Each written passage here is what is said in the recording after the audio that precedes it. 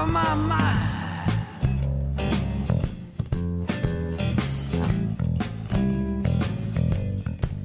And the other half is so hard to find.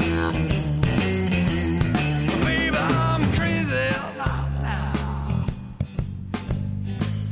'Cause wild romance drove me out of my mind. Yes, it did.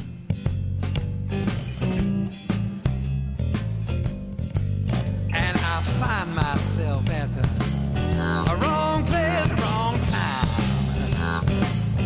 Oh, no.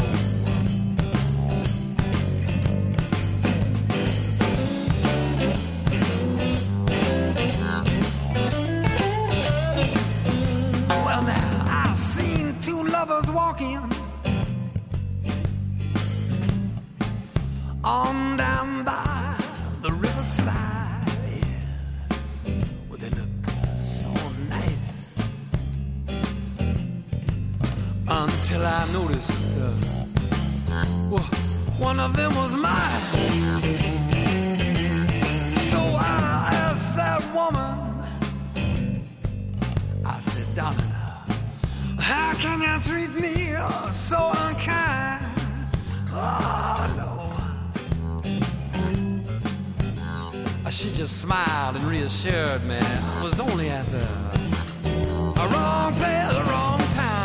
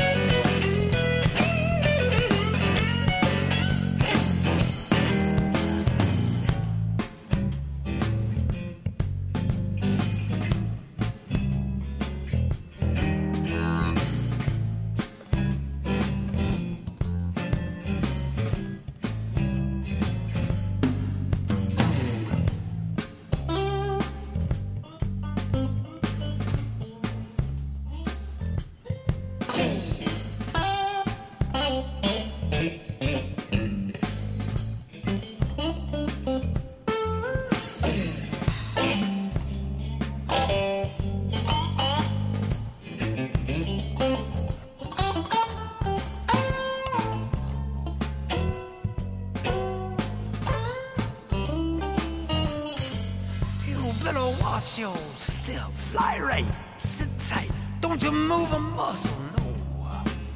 I'll tell you when it's fine, well, not yet. Or you're gonna find your own self at a wrong place, wrong time. Oh, no. Wrong place, wrong time. Now.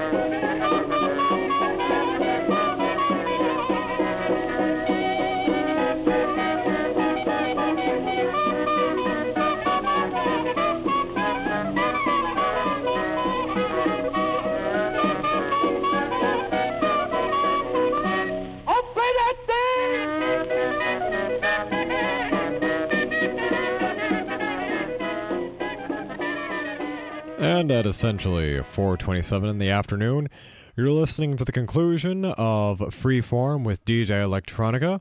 I hope you have enjoyed the music. And, well, the last set you heard ended with a song called The Sugarfoot Stomp by King Oliver's Creole Jazz, then To Trap a Spy by Pimp Daddy Nash, then Wrong Place, Wrong Time by Fast Johnny Ricker, then La Astronave Che Arriva by Sergio Caputo, then Muddy River by Kedgio Lee, and then Gloria 3 by Choir of the Benedictine Nuns of St. Michael's Abbey. Well, everyone have a good rest of your afternoons, have safe rides home, and good evenings. The song I shall leave you with before Living Writers begins is called Distance by Karsh Kale. Enjoy, everyone.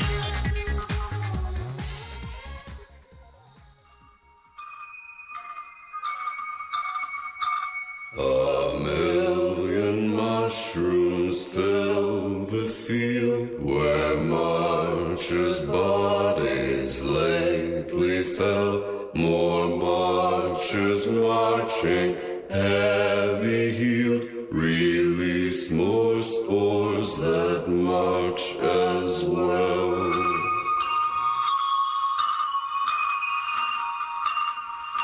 Across the twilight charnel ground and over long bewildered farms, through palaces where not a sound is heard, though there... Good afternoon. You're listening to Living Writers. My name is T. Hetzel, and today in the studio, Daniel Handler. That's you. That is I. Welcome, Daniel. Thank you. Thanks for being here. Well, it is a pleasure to be in such luxurious surroundings as the studio here at WCBN FM Ann Arbor. Nicely said. Thank you very much. Have you ever said that before? I have said that before, and I used to work in radio, though not in front of the microphone. What did you do then? Well, my first paid writing gig was writing radio scripts for several shows in San Francisco for a producer there. He had his production company, and I would write scripts, most famously for the House of Blues Radio Hour, hosted by Dan Aykroyd in the persona of Elwood Blues. So I would write scripts for that show. And what year was that, Daniel? Like, give us a little time, because you said it's your first writing gig where you got paid. Right. To qualify it. I'm sure. Let's see. I think I started doing that in 1994, maybe 94 through 96, something like that. So that was post Wesleyan. Yeah, it was. It was post Wesleyan, and then I had a crummy job answering phones for a while, and then I had this job, which was, for the time, and considering that it wasn't very much work, was extraordinarily paid.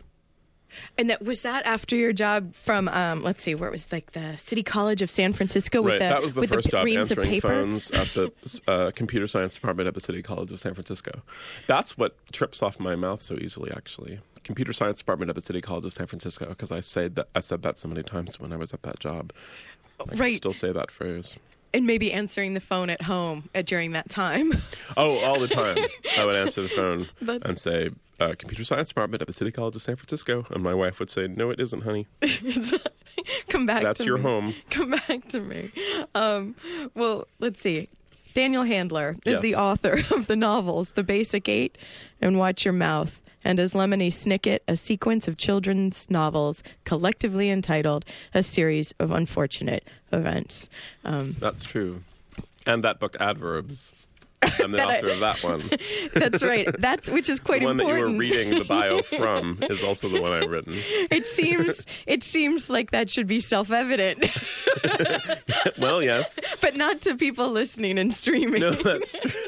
Because without the visual cues. That was one of the running jokes in my radio scripts for the House of Blues Radio Hour was, and now a special message for our viewers. Why are you viewing a radio? That was our running gag.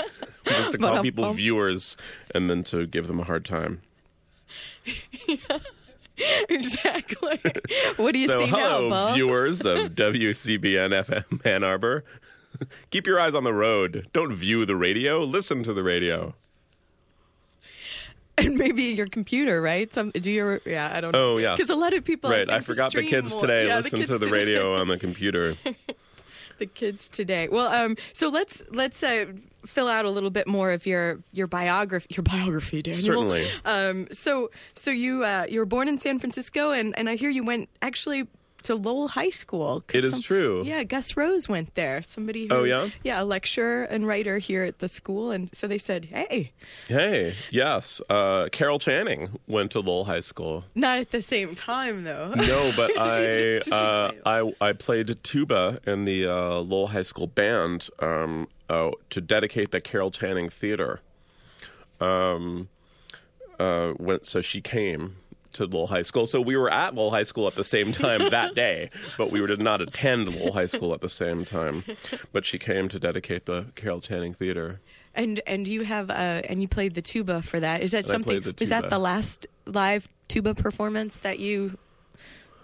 Except for other band concerts at Lowell High School, yes. But once I graduated from Lowell High School, that was the end of my tuba days. I haven't picked up a tuba since graduation day in 1988. Is that... Hey, 1988. Hey. Wait, was that... why? So what does it take to play the tuba? Because, you know... Nothing. Well, a lot of An inability to be embarrassed by having a tuba in front of you. It's a very, very instrument to play, at least to play as well as you have to play it in a high school band. Because it's more of a series of like boom, boom. Yes, Yeah. it was. Well, we were mostly we didn't actually march, but we sat in the bleachers and played during football games. And those bass lines are they're pretty simple for those marching songs. Is that what was that like? How did you leap from the tuba to the accordion? Because the accordion seems to be a pretty big part of your life. It has become one, yes. I took piano lessons throughout my childhood, and then the tuba was just something to do in band. I don't know. Come to think of it, I have no idea why I'd played the tuba, and I played it for 7 years. I started it in middle school, and then I played it in high school. But then when I reached college, as other people who graduated high school in 1988 might be able to attest, there was this brief moment in American pop music where no keyboard instruments were cool whatsoever. And I wanted to be in bands. And nowadays that seems kind of unthinkable that you couldn't play the keyboard and be in a band. Of course you can. And of course you could right before that, the 80s. Yes, the 80s. But then somehow the late 80s and the early 90s, it just wasn't cool at all. And so I took up the accordion.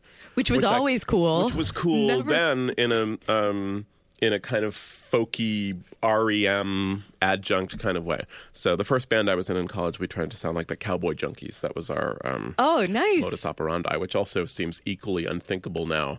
But, but they have some beautiful songs. It's true, and they just released a re-recording of the album that put them on the map. I just was walking by a record store, and in the window was a big thing that said the Trinity Sessions Revisited, and it occurred to me that it must be 20 years. Oh, good Lord. Which is kind of depressing for those of us who remember that album as being kind of an underground hit and not a VH1 kind of Starbucks wallpaper that it is today. But anyway, at the time, that's why I took up the accordion. It's only going to get worse, isn't it, with things like that, Daniel? For the Cowboy Junkies? I don't know. Really. They're Canadian, I believe, so they're probably immune. Okay. They're always... They have health insurance. Happier. And you have to play a certain amount of Canadian music on Canadian radio. Oh, that's the law. So I think they'll be okay for a long time. Margot Timmins, that was the name of the singer. Right. Yeah. She had that breathy, sweet Jane. She had that going on. That seemed very sexy at the time. And still does. I only know. Well, especially when you do it, Only the listeners Daniel. of the radio can confirm that or not. Exactly. I'm married, ladies. Sorry. Well, so there's more of your biography. So you went to Wesleyan. That's and right. That's where you met Lisa Brown? It is where I met Lisa Brown. I suffered from a seizure disorder in college, and I was in Chaucer class, and I had a seizure and passed out in the lap of a woman named Lisa Brown. So when I woke up from my seizure, we had to get to know one another. We sort of knew one another beforehand, but we definitely got to know each other better, and et cetera, et cetera, et cetera. We're married. I mean, we were married many years later. Okay. not like... But I wasn't really sure how to give the complete history of my relationship. It went the way relationships go. You know, we grew closer. We made out. You know how it works. Right. Well, thank you, though. Thank you. Oh, you're welcome. Providing some titillating moments in the swing space. All right. Well, and so then Wesleyan then moved back to San Francisco upon graduation, and then with bummed writing around there for a while, and then moved to New York, and bummed around there, and then moved back to San Francisco, where I live to this day. And with the writing, Daniel, when was you said yesterday? This I should have mentioned this at the top of our time.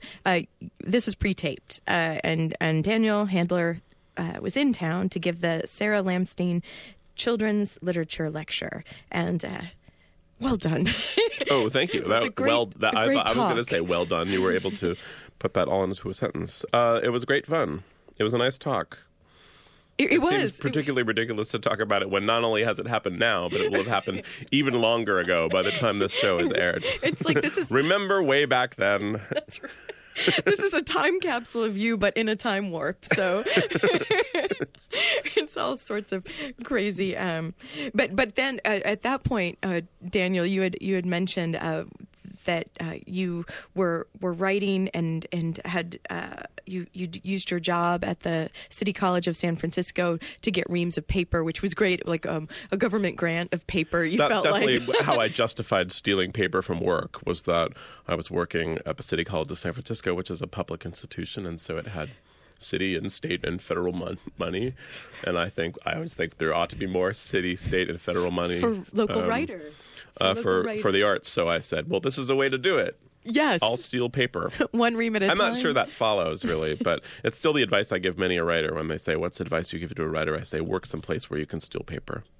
And so that you were definitely identified as a writer then. Like you're like, I am a writer. I identified myself as a writer. I was not identified by anyone else as a writer, but I wanted to be a writer, yes. And as a child, you said that you don't understand when people say, oh, kids don't read, because you were always reading. You were a voracious reader. I cannot... Yes. Oftentimes what happens when you write for children is that people want to know your opinion on how to make children read more, and I always think I have no idea, because I was nothing but an obsessive reader in childhood, and so I have nothing to add to that. To me, books are their own reason to read, so I don't. I'm never able to help that. As sympathetic as I am to the problem. So when did you? So you've always read, loved books, but when did you? Was that so the natural? Did you just start writing when you were a young age as well? I always like creating? wanted to be a writer. I can't remember a time when I didn't want to be a writer. My parents tell this story about me that when I was 5, someone asked me what I wanted to be when I grew up, and I said that I wanted to be one of those wise men who lived on top of a mountain, and other people would climb the mountain and ask him for advice, which I don't remember thinking that, but if that story is true, then that was the only other employment plan I ever had. But I feel like you realize that now with Ben Gibbard. To some extent. We can't talk about that, I'm afraid. There's a juicy story that must not be discussed on the radio involving mysticism and Ben Gibbard. Sorry, everyone. If only we had mimosas go with that mysticism. So that was your other career option. So maybe, your parents were actually relieved. They thought, oh, how practical. He wants to be a writer when that came up. Yes. Well, but really soon afterwards, I must have wanted to be a writer. I mean, I wanted to be a writer when I was in elementary school. Did you write a book in elementary school? Were you sort of... I did. I wrote a book called Plankton! About a piece of plankton that grew large and began attacking the city. Oh, it's wonderful.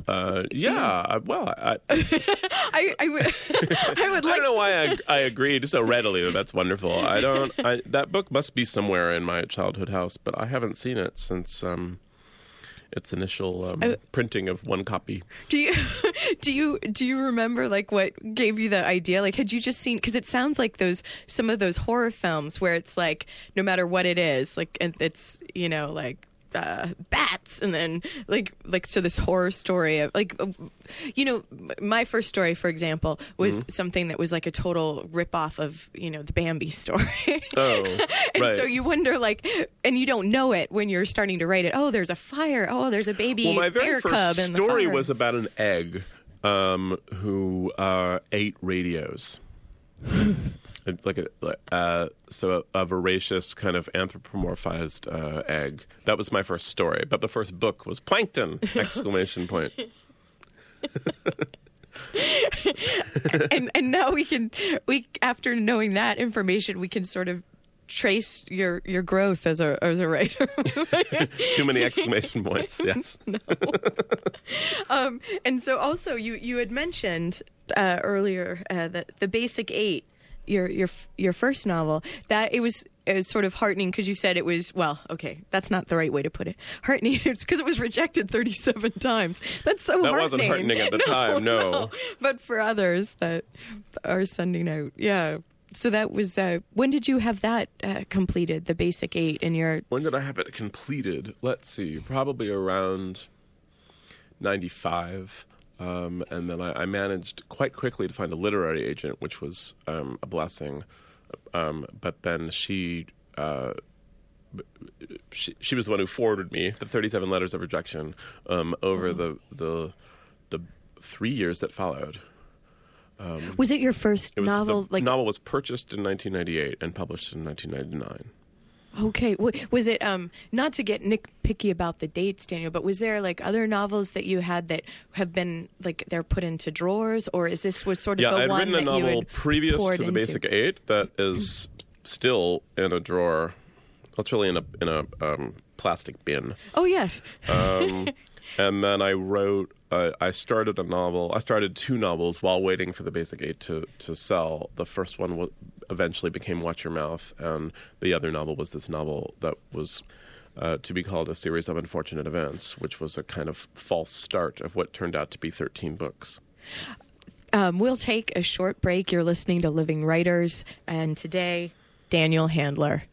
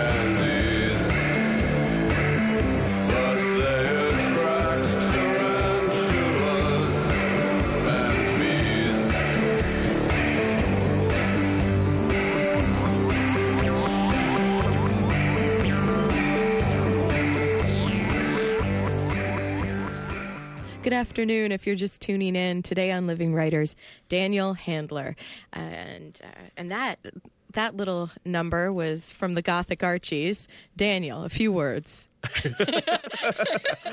I believe that "The World Is a Very Scary Place" is my favorite song on the Gothic Archies record, "The Tragic Treasury," which is a collection of songs.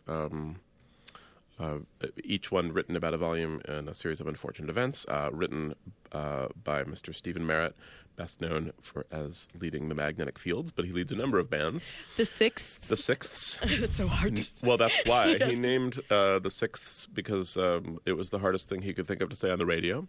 The Sixths' first album is Wasps' Nests, and the Sixths' second album is Hyacinths and Thistles. He also is in a band called Future Bible Heroes, and then there's the Gothic Archies, who had one EP a number of years ago called The New Despair, and then he began writing songs at my request, but kind of at my demand, for each volume of A Series of Unfortunate Events. And when the 13th book was released, we had The Tragic Treasury, which contains 13 songs plus a couple of bonus tracks, as they're called in the business. Ooh. But that's my favorite one. And you were actually here in town a couple of years ago when The End came out. That's right. And Stephen Merritt was on tour here with you as well. It was sort of a Gothic Archies tour. I play a couple of instruments on a couple of songs. On 69 Love Songs, too, on right? 69 Love Songs. The accordion is you? I am the accordionist. I'm pretty much the adjunct accordionist for the Magnetic Fields. So I've played on a few of their records, and on the Tragic Treasury I played a couple of other things, and so then we ended up touring together. So I sort of became the other full-fledged member of the Gothic Archies.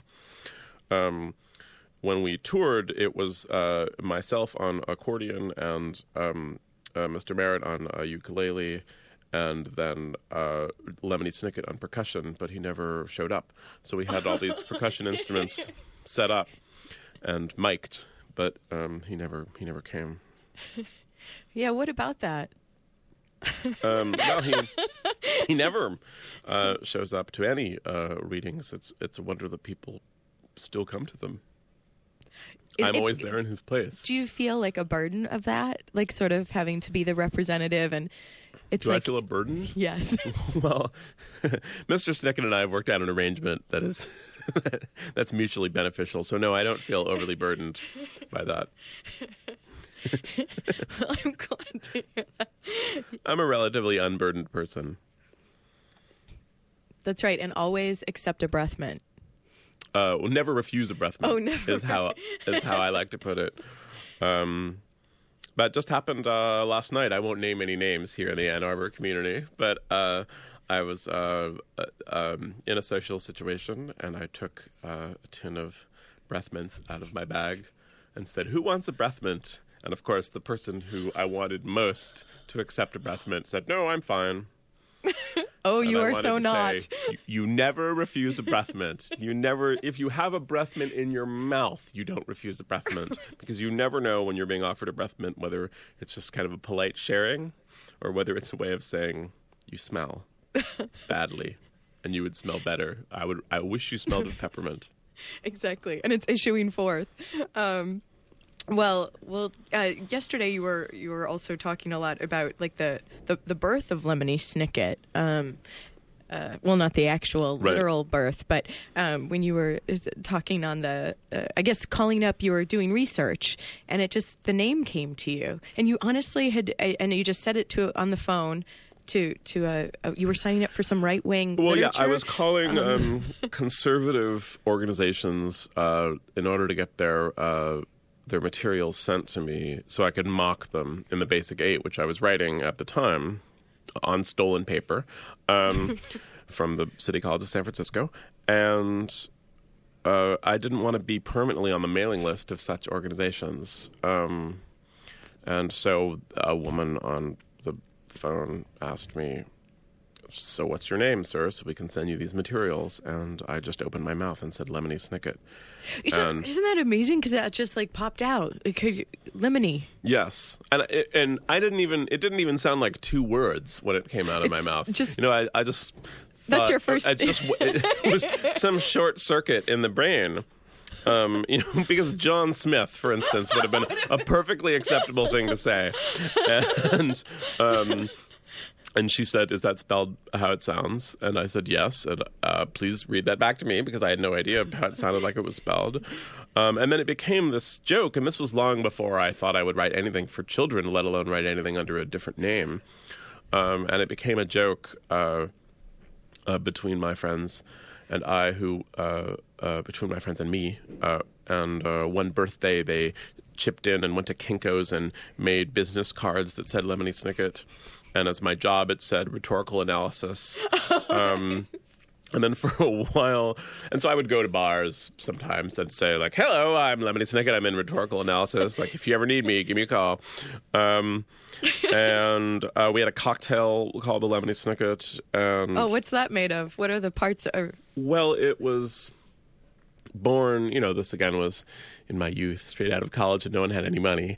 But a friend of ours had a lemon tree in her backyard that was produced unspeakable amounts of lemons. Just you couldn't, and there's nothing really you can do with a whole lot of lemons. She would say, "Oh, I'm going to make a lemon cake," and then it turns out with a lemon cake you need like a juice and a half, and we needed something where you could use 80 lemons, and so we pulped them and juiced them, and then we the first time we made Lemony Snickets, it was white rum. It was for some reason a bottle of white rum that was lying around, and we had that and a little bit of soda. But it kind of became whatever you could do with Amanda Wiley's lemons and liquor was a Lemony Snicket. That's good. So it constantly sort of changing too. And which is the history. I like cocktails a lot, and the history of cocktails is always about that. there's all sorts of kind of recipe, like anything else, like any other kind of cooking. There's cake, but there's none of the cake. There's no real cake. They're all different kinds of cake. And martinis and old fashions and Manhattans, they all used to be about how it was flavored, because the liquor during Prohibition, it was kind of whatever liquor you could get. So you would call it whatever cocktail you could drum up, really. So cocktails have sort of a valued place in the history of writers in general, and you. Writers in general and me. That's right. Because whether you're a writer in general or me, or a general, you might enjoy cocktails. Because over Sidecars, that's when you sort of first started talking about Lemony Snicket to one of your pals who you were actually. Well, she wasn't really a pal. She was an editor at a publishing house. But you were just kind then and took her out when she lost her job. I did. Yeah, sorry. There was a sudden ambient noise in the studio, but we're ignoring it. This was still before The Basic 8 had been published, and in desperation, my literary agent had sent it to a couple of editors who edited novels for young adults, because the novel is set in a high school, and it's not really a young adult novel. And particularly then, the climate has changed for that now, but back then, it definitely wasn't for teenagers. You couldn't publish books for teenagers that had sex and drugs and murder. Only plucky characters, as you said. Well, only kind of, very cheerful high school novels were being published. And so this editor read it, and she said, well, I can't publish it, but I do think you ought to write something for children. And then she was laid off. And then I took her out for drinks. And then she owed me drinks. And she said, but I still think you ought to write something for children. And I had been working on this novel, A Series of Unfortunate Events, that I had then abandoned because it wasn't making any sense to me, and it suddenly became clear that if the protagonists were children, the story was much more interesting and much more workable. But I still thought it was a dreadful idea. I just thought, I cannot possibly tell anyone in a professional setting, I would like to write 13 books about terrible things happening to children over and over again, and it would be called A Series of Unfortunate Events. That just seemed obscene. And so she owed me some drinks, and she wanted me to write for children. And so I said, look, let's meet in a bar. I'm not going to write a letter saying what kind of books I'm going to write. I'm not going to write a sample. I'm not going to do all of the professional things you're supposed to do if you're going to pitch a book, which already seemed, as a novelist, seemed absurd for me, because you don't really, you never pitch a novel. Particularly when you're in a beginning. You don't go you write it and then you try to sell it. And so the idea that I didn't even have a novel to sell, in fact, I had a novel that I'd already abandoned, even I knew was worthless. So we met in a bar, and I got there early and had, one round of drinks, so that I would, for courage, and then I told her this idea that I had, and she loved it, and I was really embarrassed because I thought it meant that she was a lightweight and that she was going to call me the next morning and say, I don't know what I was thinking. I'm really sorry. And that, how can I tell this broke, desperate writer that I thought it was a great idea and I was definitely going to buy the book, and then in the cold light of day that I wouldn't. That was my fear. And then she called me the next morning and said, I'm stone cold sober and I still like the idea, and let's do these books. And so we did. And the rest, as they say. And then and then you had, of course, the it's been made into a movie, the first 3 volumes, yes. And you were in on that for a while, but then stepped out of that. Was that an unfortunate series of events during that time, or was it just better to... Well, it took 5 years to make the movie, so it was everything. There were parts of it that were unbelievably pleasurable and parts of it that were really terrible and really difficult. And I wrote practically 9 drafts of a screenplay, and then I said to them, I just don't think I can do another draft. And they said, that's so funny. We don't think you can do another draft either. Goodbye. So I was fired. From your own? But I guess it's not your own in that way anymore. Maybe that was becoming film is never apparent. owned by the writer, and the whole idea was that it was adapted for film. So I didn't actually, I don't have that kind of stick in the mud attitude that a film ought to be exactly like the book. I think you have an author's unfettered vision in the book, and a film is just a version of it. So Someone's I don't understand that. I'm always curious if people like the film or they don't like the film, and I'm always curious when I see other films from books how I'll like them and how they've changed it. But I never think I never think to myself, that's outrageous how they changed it. It shouldn't have been changed, because you could go and read the book. That's the nice thing about literature. Yeah, it's not just in theaters for a couple of weeks. You can actually pick up a book anytime, and it's not erased off the planet. Because yes, and so, let's hope. Not so far. Knocking on my head now.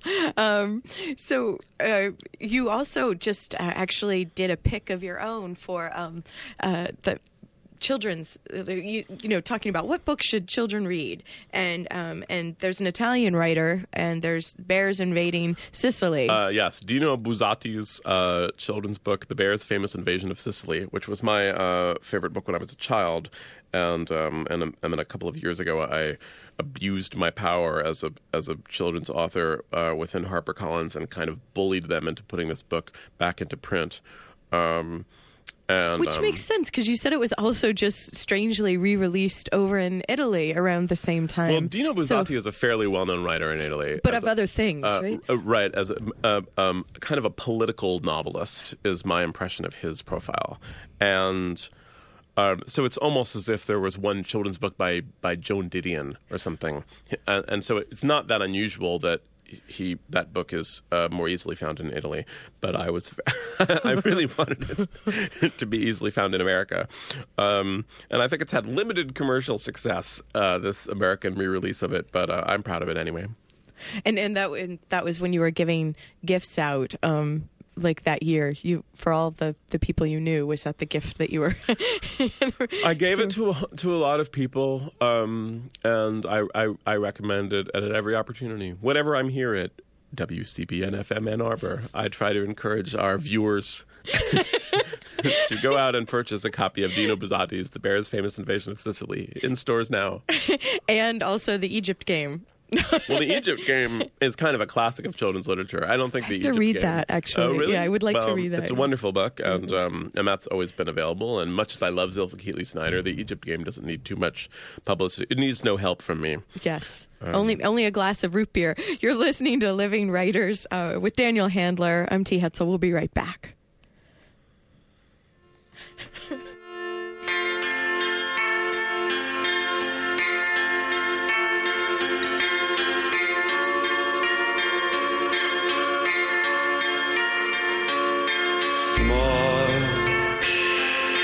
No one cares how you feel.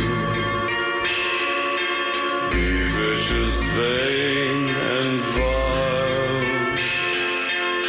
Everything's yours to steal if you'll just smile. Have you no dignity? Have you no sense of style? You'll never be pretty until you smile.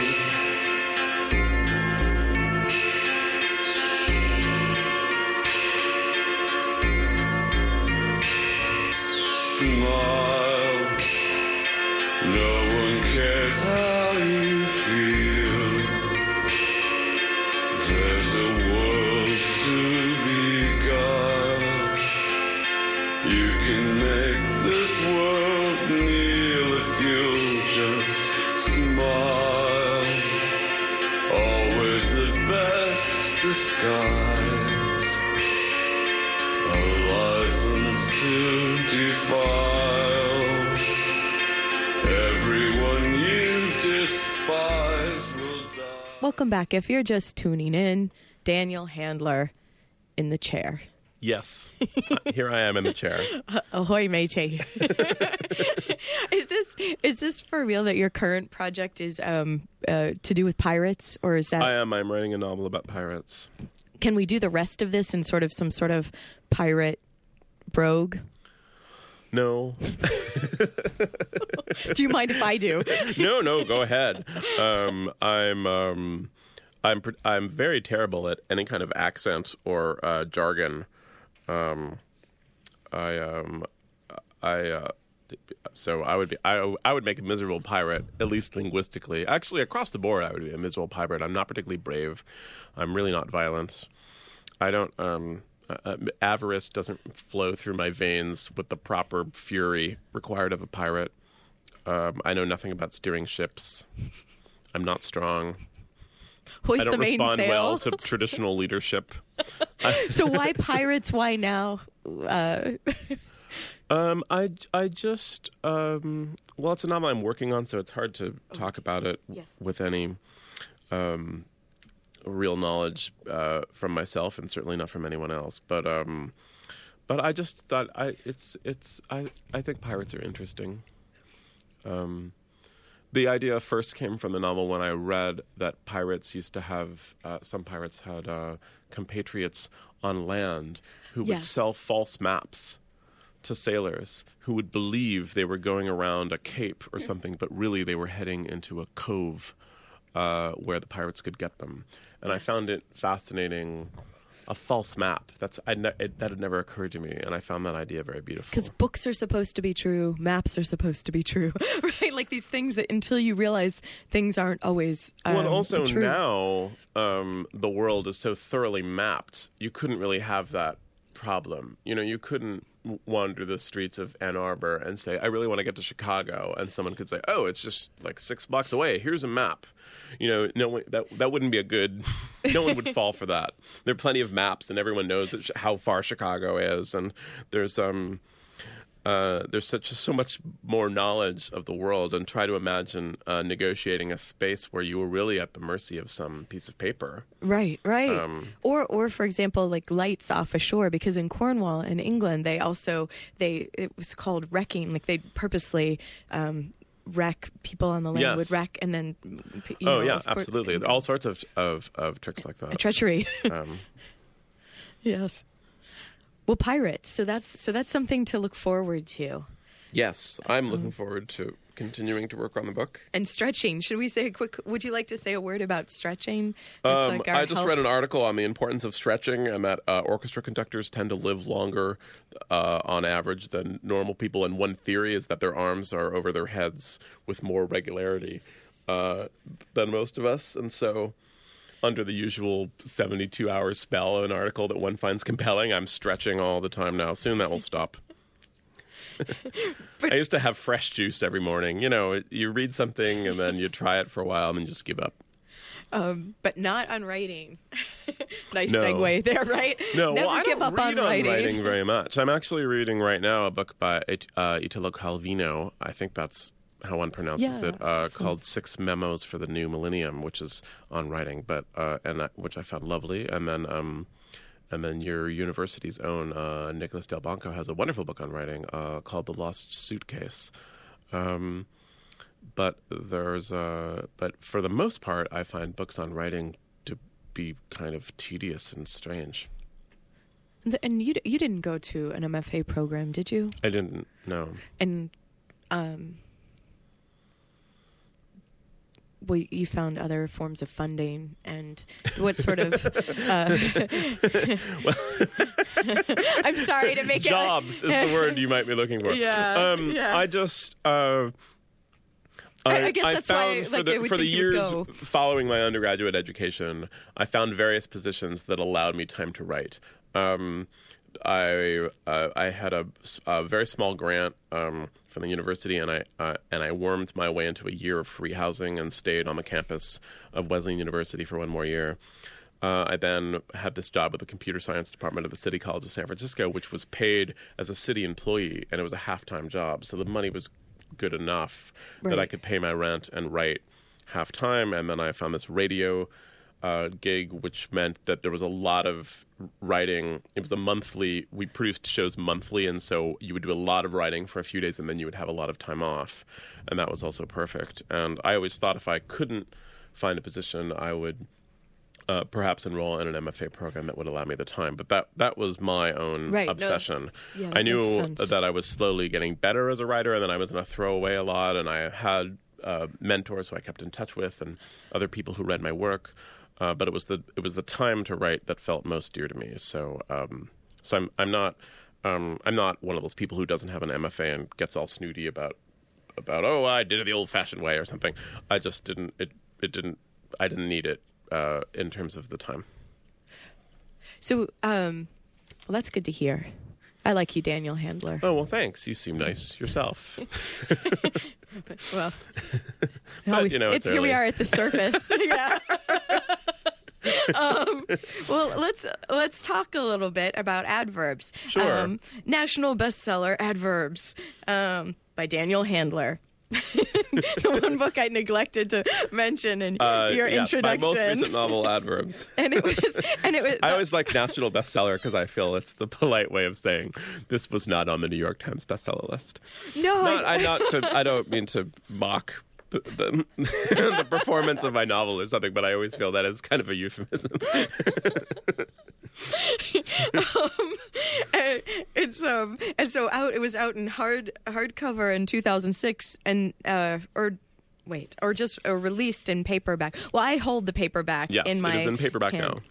Now. So this is the writing project, and you're actually touring now. I looked on your site with the Composer's Dead, and this is something that you created with Nathaniel Stuckey, and that's right. That is a piece for narrator and orchestra, not unlike Peter and the Wolf, that introduces the orchestra to people who might not be familiar with it, and the San Francisco Symphony commissioned the piece about a year and a half ago, and so we debuted it there, and then it's been performed all over the place. It was the most performed piece of music by a living composer, orchestral kind of composer last year. It was performed all over the place. Oh, that's a wonderful title then for it too. It's a national bestseller.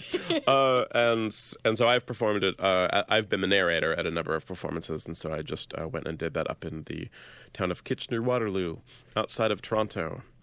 And a hotbed for symphonies, right? Well, they actually have a very fine symphony. It's Canada. Public funding for the arts is such that they have a very fine symphony that actually goes to other surrounding communities and performs, and it brings classical music to people in ways that are often lacking in this great nation of ours.